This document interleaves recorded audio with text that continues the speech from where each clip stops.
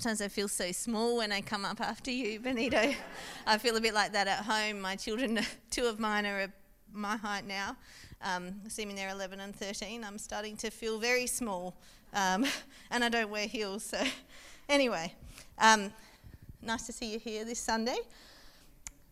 I'm speaking today on the nature and character of God. We've been looking at, here I am. We've been looking at the topic of deeper and stronger the last number of weeks, and I just want to bring that verse up just to refresh that in our mind. Does anyone remember where that passage is from? Yeah? Anyway, it's from Psalm 1, verse 1 to 3. There it is. So blessed is the one who does not walk in step with the wicked, or stand in the way that sinners take, or sit in the company of mockers, but whose delight is in the law of the Lord, who meditates on his law day and night. That person is like a tree planted by streams of water, which yields its fruit in season, whose leaf does not wither, whatever they do prospers. So we've been looking at this scripture and looking at growing deeper and stronger with God. And I love the words in this passage. They delight in the law of the Lord day and night. Like trees on the riverbank, they bear fruit each season. To produce fruit each season, we have to have these deep, deep roots rooted into the essence of God, soaking in the goodness of his word in every day, every area of our lives. And what I want to look at today is the nature and character of God, and how understanding God's nature and character reflects in our ability to grow deeper and stronger through all the challenges, disappointments, and trials that we face in life. We read these words, they prosper in all they do. So why then, as Christians, as people who believe in God, why then do we face challenges? Why then do we face trials and disappointments? We read these words, so why are we facing these things? Surely when we become Christians, we begin our relationship with God, we should expect prosperity in every area of our life. That's what God tells us that we'll get. We should never expect to face trials and be disappointed again, right? Wrong. So I'm going to cover that with you today, but I'm just going to start by opening in a word of prayer. Heavenly Father, I pray that you be with us today. I pray that you use my words to speak into our lives. I pray that you open our hearts to hear what you want us to hear, and our eyes to see new things that we perhaps have not seen before. We pray that you just speak into our hearts, and I pray that we can all just start to grow deeper and deeper within the truth of your word. We ask in your name, Lord. Amen.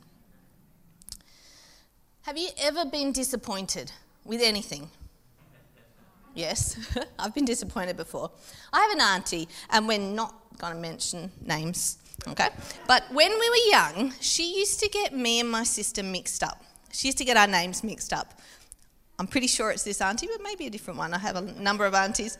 Anyway, one Christmas, we're sitting there at our family celebration, and under the tree were the presents.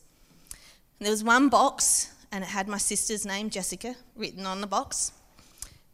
And one was a ball. It was clearly wrapped as a ball. There was no giveaways. It wasn't a ball in a box. It was a ball, and it was wrapped in wrapping paper, and it had Emily written on it. I was so excited. I knew what it was, and I really, really wanted that ball. I loved basketball at the time, and I was really looking forward. So we had lunch, and we gathered around the tree to do presents. And Emily, this one's for you, and I got up to get my ball, and it was passed to Jessica. And then I was passed the box that said Jessica to me. And I was so disappointed because I wanted that ball. I really, really wanted it. And I don't remember what was in the other gift. I'm sure it was equally as enjoyable as the ball. But it turns out that the names were confused. And so the ball was intended for someone else. And I was so disappointed at the time, and obviously that hasn't scarred me much. But I think in life we've all experienced this. We've all experienced disappointment at some point in our life. All of us have at some point. You've gone for that job and you absolutely know you're going to get it, and you get knocked back. You've made this beautiful cake and you've put everything in and you've mixed it and you're waiting, and you pull it out the oven and it hasn't risen. Or you start to eat it and you realise you forgot to put the sugar in it. You've made a plan and it hasn't gone the way you intended it to do. You've counted on being well and you've made plans for your future, and suddenly you've been given a diagnosis that throws it out the window. Whatever it may be, we've all faced trials or been disappointed at some point in our life. For some of us, it's multiple times a day. What I want to look at today is several stories in the Bible about how God's nature and character is revealed in their lives despite their situations. But to understand the nature and character of God, first we need to understand the definition of nature and character and what it looks like in God. I read these definitions and I found them very thought-provoking. I'll put it up there.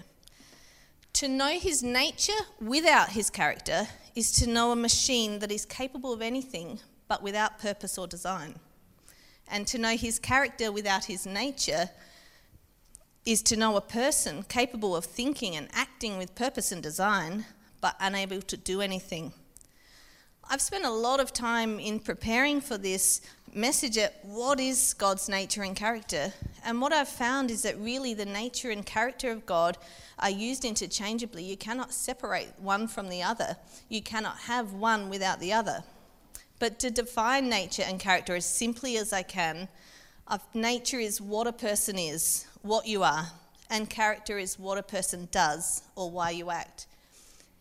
When I think about the nature and character of God, I would love there to be this easy to understand list just printed there so you can look at it and just know that is what it is. I like it when things are easy to understand. But the Bible's not the dummy's guide to God. It's this revelation of God through the lives of people, and it's documented down for us to read and reflect on to impact our life. It's a revelation that's been through the lives of people that have gone before us, and it's recorded there for us to read. And all throughout Scripture we find words that describe God's nature and character, and passages which reveal God's nature and character right from the beginning of Genesis. You read in Genesis 1:27, God created us in his image. He's this sovereign, mighty God, yet his nature's revealed that despite his sovereignty, he's made us in his image. That's the character of God. Right through to the end of Revelation, you read in Revelation 21:4 that he'll wipe away every tear from our eyes and death shall be no more, because that's his character.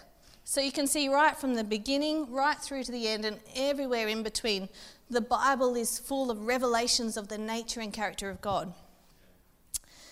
So what are some of the characteristics of God's nature and character?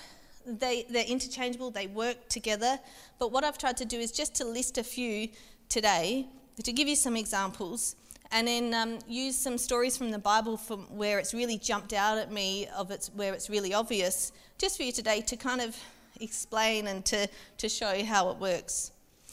But to be honest, basically the entire Bible is revelations of God's nature and character, really. You know, every aspect of our lives from the beginning of time through to now, every aspect of our life is a part of God's nature and character. But I've selected a few for you today. But let's look then at God's nature. So when we look at God's nature, we understand that God is sovereign. It says in Psalms 8 verse 9, O Lord, our Lord, how majestic is your name in all the earth. We understand that God is holy. He's omnipotent, omniscient, and omnipresent. So he's all-powerful, he's all-knowing, and he's everywhere. He's immortal, he's eternal, he's unchangeable. It says in 1 Timothy 1:17, now to the King, eternal, immortal, invisible, the only God, be honour and glory forever and ever. We can't see him. God is spirit. It says in John 1:18 that no one has seen God, but the one and only Son, who himself is God and is in closest relationship with the Father, has made him known. He's just. He remembers all things and he stands for justice. In Hebrews 6:10 it says, God is not unjust. He will not forget how hard you have worked for him and how you have shown your love to him by caring for other believers, as you still do. And in Hebrews 8:12 it tells us, I will forgive their wickedness and I will never again remember their sin. We read of his justice, in Matthew 5:45 he says he makes the sun rise on both the good and the evil, and he sends rain on both the just and unjust. It's his nature. He is just. And then we look at some of the attributes of God's character. The first one that comes is that God is love.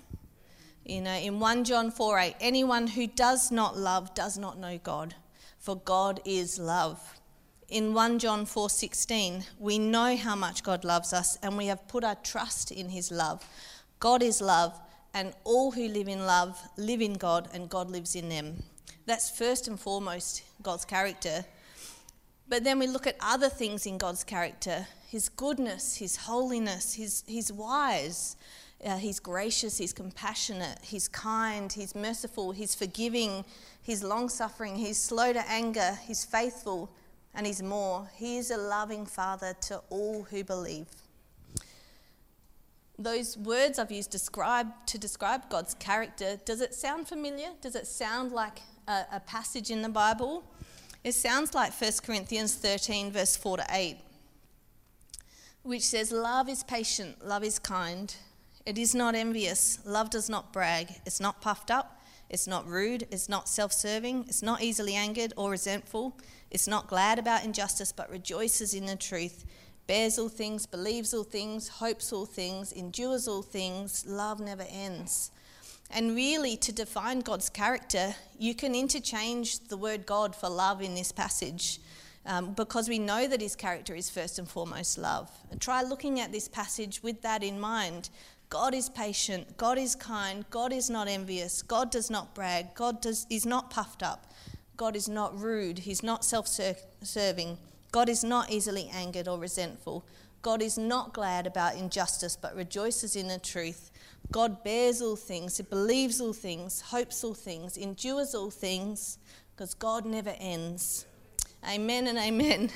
You see, God is good. This fact never changes. He's good all the time, not just once in a while or when things are going your way.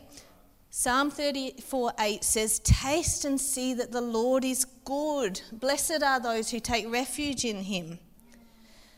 Now, many of you know I love to study the women in the Bible in particular. I've got nothing against the men. It's not that. But, there's so many women in the Bible and you see little snippets of their story and there's so much more to it. There's so much we can learn from them. And I want to mention a few of them in my message today. And when we think of the nature and character of God, we see it so evident constantly throughout the Word of God. So I think of Rahab. If you know the story of Rahab, found in Joshua 2, she was a prostitute in the city of Jericho. And two of God's men came and she hid them in her home to protect them from the soldiers seeking them out. And Rahab, despite her profession, despite not even belonging to the people of Jericho, she knew God's truth and it was deep in her heart. We read in Joshua 2, this is what she says to the men. She's hid them, and before they go, she says, for we have heard of how the Lord made a dry path for you through the Red Sea when you left Egypt. We know what you did to Sihon and Og, the two Amorite kings east of the Jordan River, whose people you completely destroyed. No wonder our hearts have melted in fear. No one has had the courage to fight after hearing such things. For the Lord your God is the supreme God of heavens above and below the earth. Now swear to me by the Lord that you will be kind to me and my family since I have helped you. Give me some guarantee that when Jericho is conquered, you will let me live along with my mother and my father and my brothers and sisters and their families. Now, Rahab didn't Google these stories to understand them. She didn't Google about the Sihon and Og, the two Amorite kings. She didn't just flip back a couple of chapters in her Bible. She didn't have a Bible. These stories were handed verbally down through generations, and with nothing documented, they held on to these stories in their heart. It was the essence of her faith. Despite what situations had been thrown at her life that had caused her to do the things she did, she was holding on to these promises that had been handed down through generations. And she had these roots in deep enough to understand the truth of God. You see, she risked her life to protect God's men. And that kind of life-risking behaviour comes from the roots that are sunk so deeply into the knowledge of God. And we know God's nature is one that he doesn't forget. So when Joshua 6, when the city of Jericho does fall down, it says in the Bible, only Rahab the prostitute and others in her house were spared because she protected God's men. So we see God remembers, he is just, and he will not forget what you've done for him. Wow, doesn't that excite you? You know, God doesn't forget what you do for him. His nature is that he will not forget. Hebrews 6:10 says, God is not unjust. He will not forget how hard you have worked for him and how you have shown your love to him by caring for other believers as you still do. That's God's nature. He's just. He wants justice. He sends rain on the just and the unjust. That is God. I think of Esther, whose story is full of incredible miracles and deliverance. But there's this conversation between Esther and Mordecai, which I love. We don't have time this morning to go through the entire book of Esther, which is full of these incredible series of events which lead to this moment. But the quick version is Esther is an orphan Jewish girl, and she's raised by her cousin Mordecai. And he was a wonderful man, and he raised her well. And eventually, because of a series of events, she is taken into the king's harem. And her cousin Mordecai hears this plot to kill off the Jews. So there's a plot by an evil man, Haman, and he wants to basically rid the world of Jews. He wants to annihilate the entire population, and Mordecai hears this plan, and he says to Esther, because she's in the king's palace, and he says, you know, you need to go to the king and tell him we've got to stop this. We're Jewish, we've got to stop this. And she's really fearful because she knows that if she goes up to the king without having been called, he can order her to be put to death. So she's really fearful, if I go, what will happen?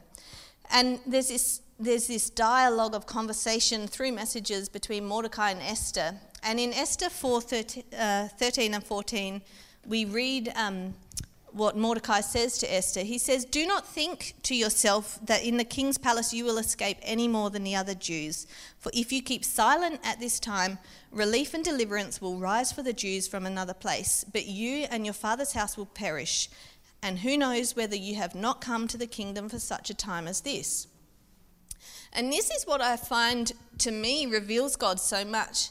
I mean, we often think that Esther saved the Jews through what she did, which is true. Spoiler alert, in the end of the chapter, with dependence on God, Esther goes to the king, she pleads for the Jews, and ultimately they're spared from this massacre.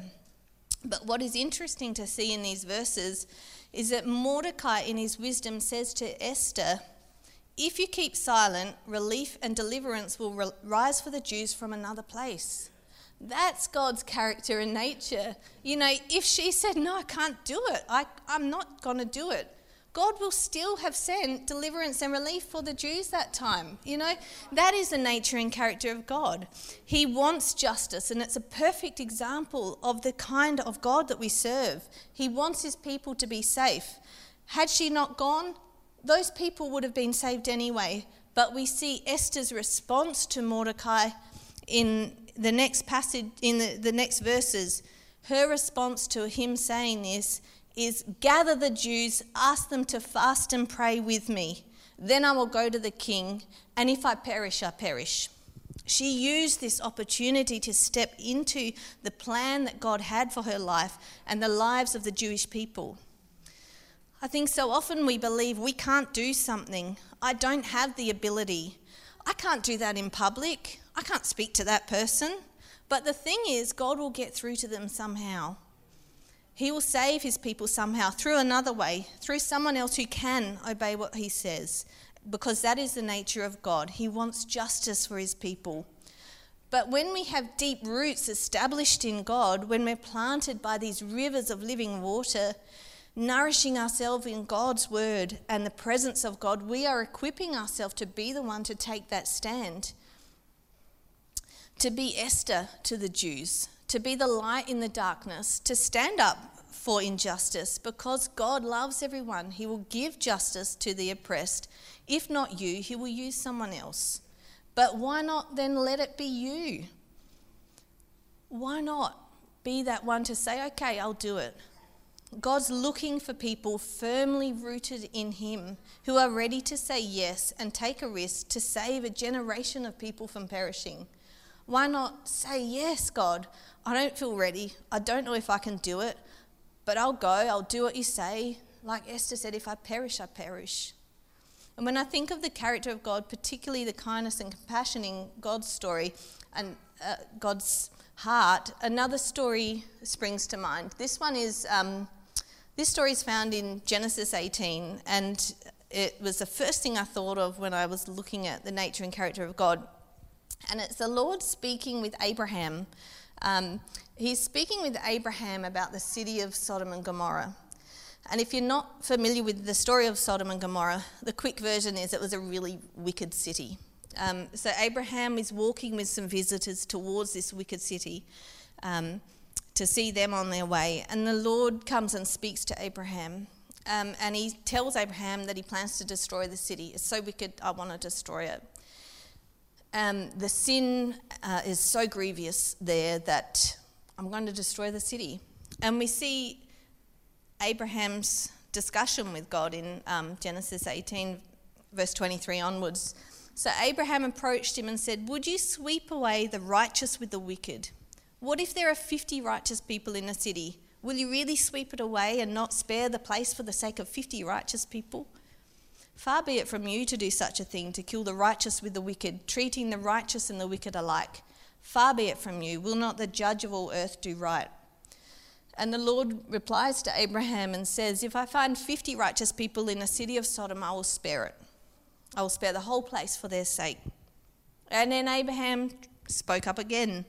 "Well, now that I've been so bold as to speak to the Lord, though I'm nothing but dust and ashes, what if the number of righteous is less than 50? Is it 5 less? Will you destroy the whole city for the lack of 5 people?" And God says, "If I find 45 righteous people, I'll spare the city. I won't destroy it." Once again, Abraham replies, "What if only 40 are found there?"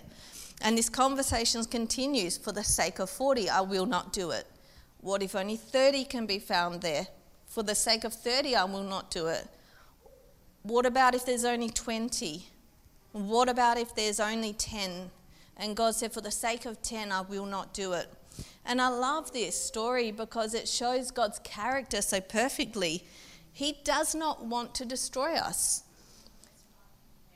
So many people think that God is this big being that sits up above the earth and he's there with his rod and his lightning bolt and he's waiting for you to do something wrong so he can go, destroyed, gone. He's waiting for you to fail. But it's not true. That's not God. That's not the nature of God. He's so kind. He wants the best for his children. I can do this to a certain extent with my children. Can I watch for 5 minutes more? Okay, you can have 5 minutes more. I'm sure they're going to be all lawyers, but, well, what about 10 minutes? Can I just watch for 10 minutes more? Okay, you can watch for 10 minutes, but absolutely nothing after that. What about 20 minutes? I can do it to a certain extent, but you get to that point where you go, okay, 20 minutes, absolutely it, no more after that, then you're going straight to bed, God's not like that. He loves his people. He doesn't want to destroy us. He wants us to have every blessing available to us. And he gives us opportunity after opportunity because his character is love. And as we draw closer to God through his word, we draw deeper to him. We put our roots deeply into God, deeply in, and we understand his nature and his character. And what really strikes to me is that the understanding of God's nature and character means that even though we go through difficult situations and trials, God has our best interests at hand. We understand this best when we have roots established deeply in him. You think of someone in your life that you know who has walked with the Lord for decades. What attributes do you see in their life? They're attributes similar to the attributes we see in God, because the nature of those people are similar to the nature of God, because the more we have our roots established in him, the more like him we become. Have you ever noticed that the more time you spend with someone, the more you begin to be like that person? If you're a married couple, you start to take on mannerisms and words and behaviours of that person because you spend so much time with them. This is our goal as Christians, is to become more like God, to reflect God in our lives to all who we meet. Now think of that person again who has attributes like God. I'm sure they've been through challenges, but the way they've responded is different because they have the roots to sustain them through. You see, a life of obedience to God when it is not difficult is the best preparation for a life of obedience when real challenges come. Don't think that you can live life your own way, and then when these big tests come, you'll suddenly have a heart to obey God. It doesn't work like that. Everyday obedience develops the muscles that are needed when the going gets tough.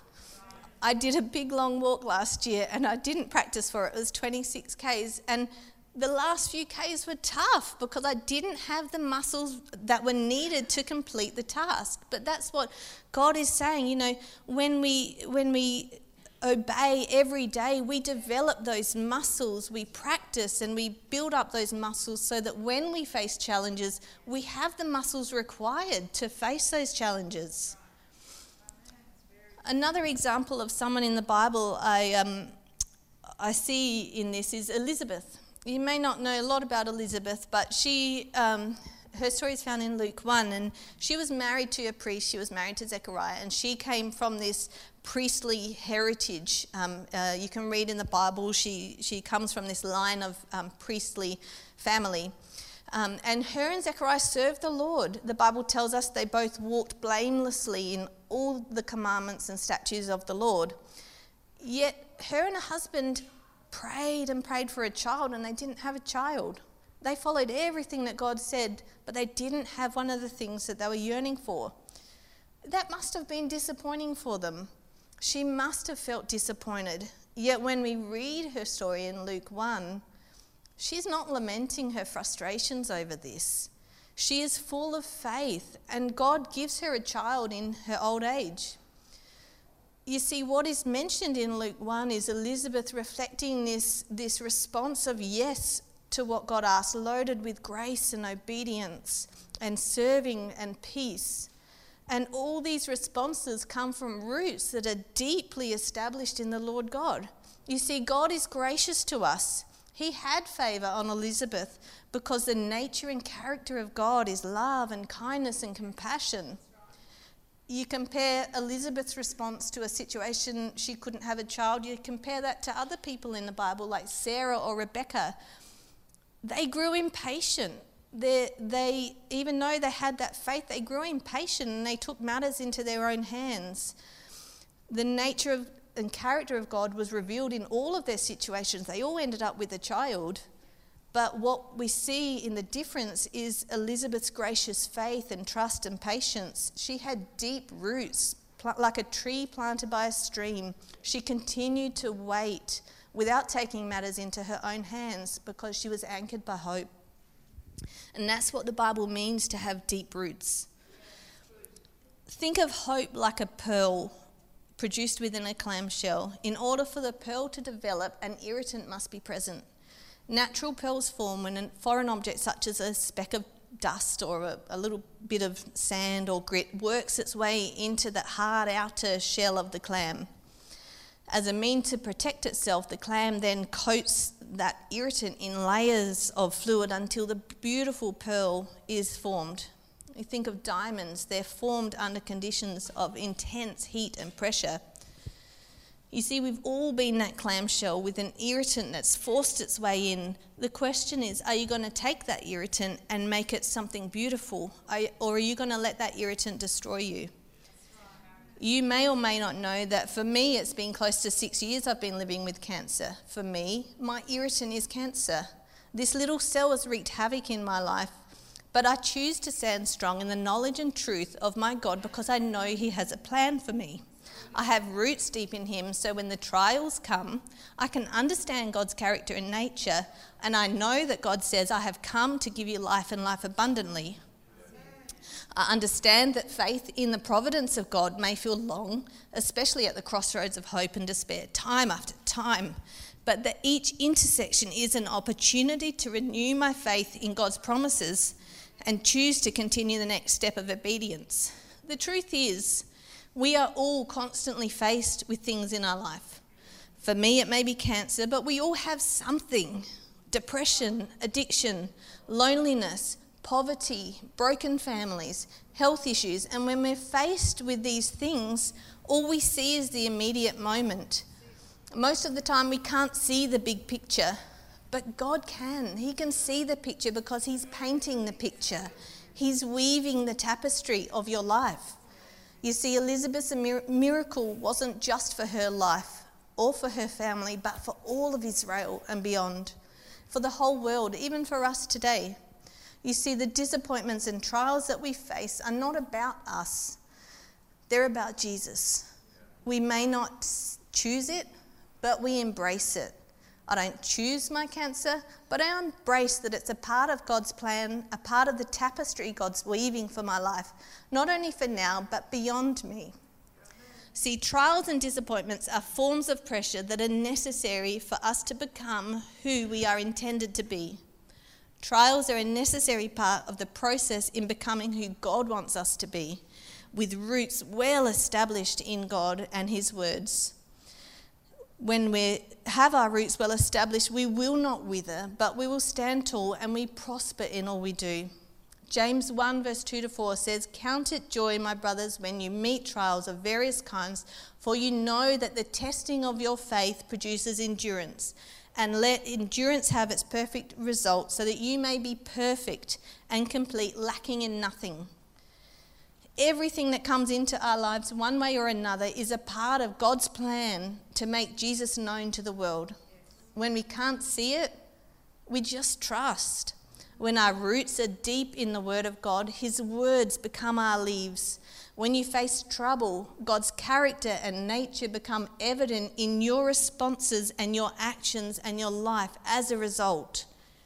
When you feel unsettled, you know that Micah 5:5 tells us he will be your peace. When you can't relax from anxiety, you know that in peace I will lie down, for you, Lord, give me safety.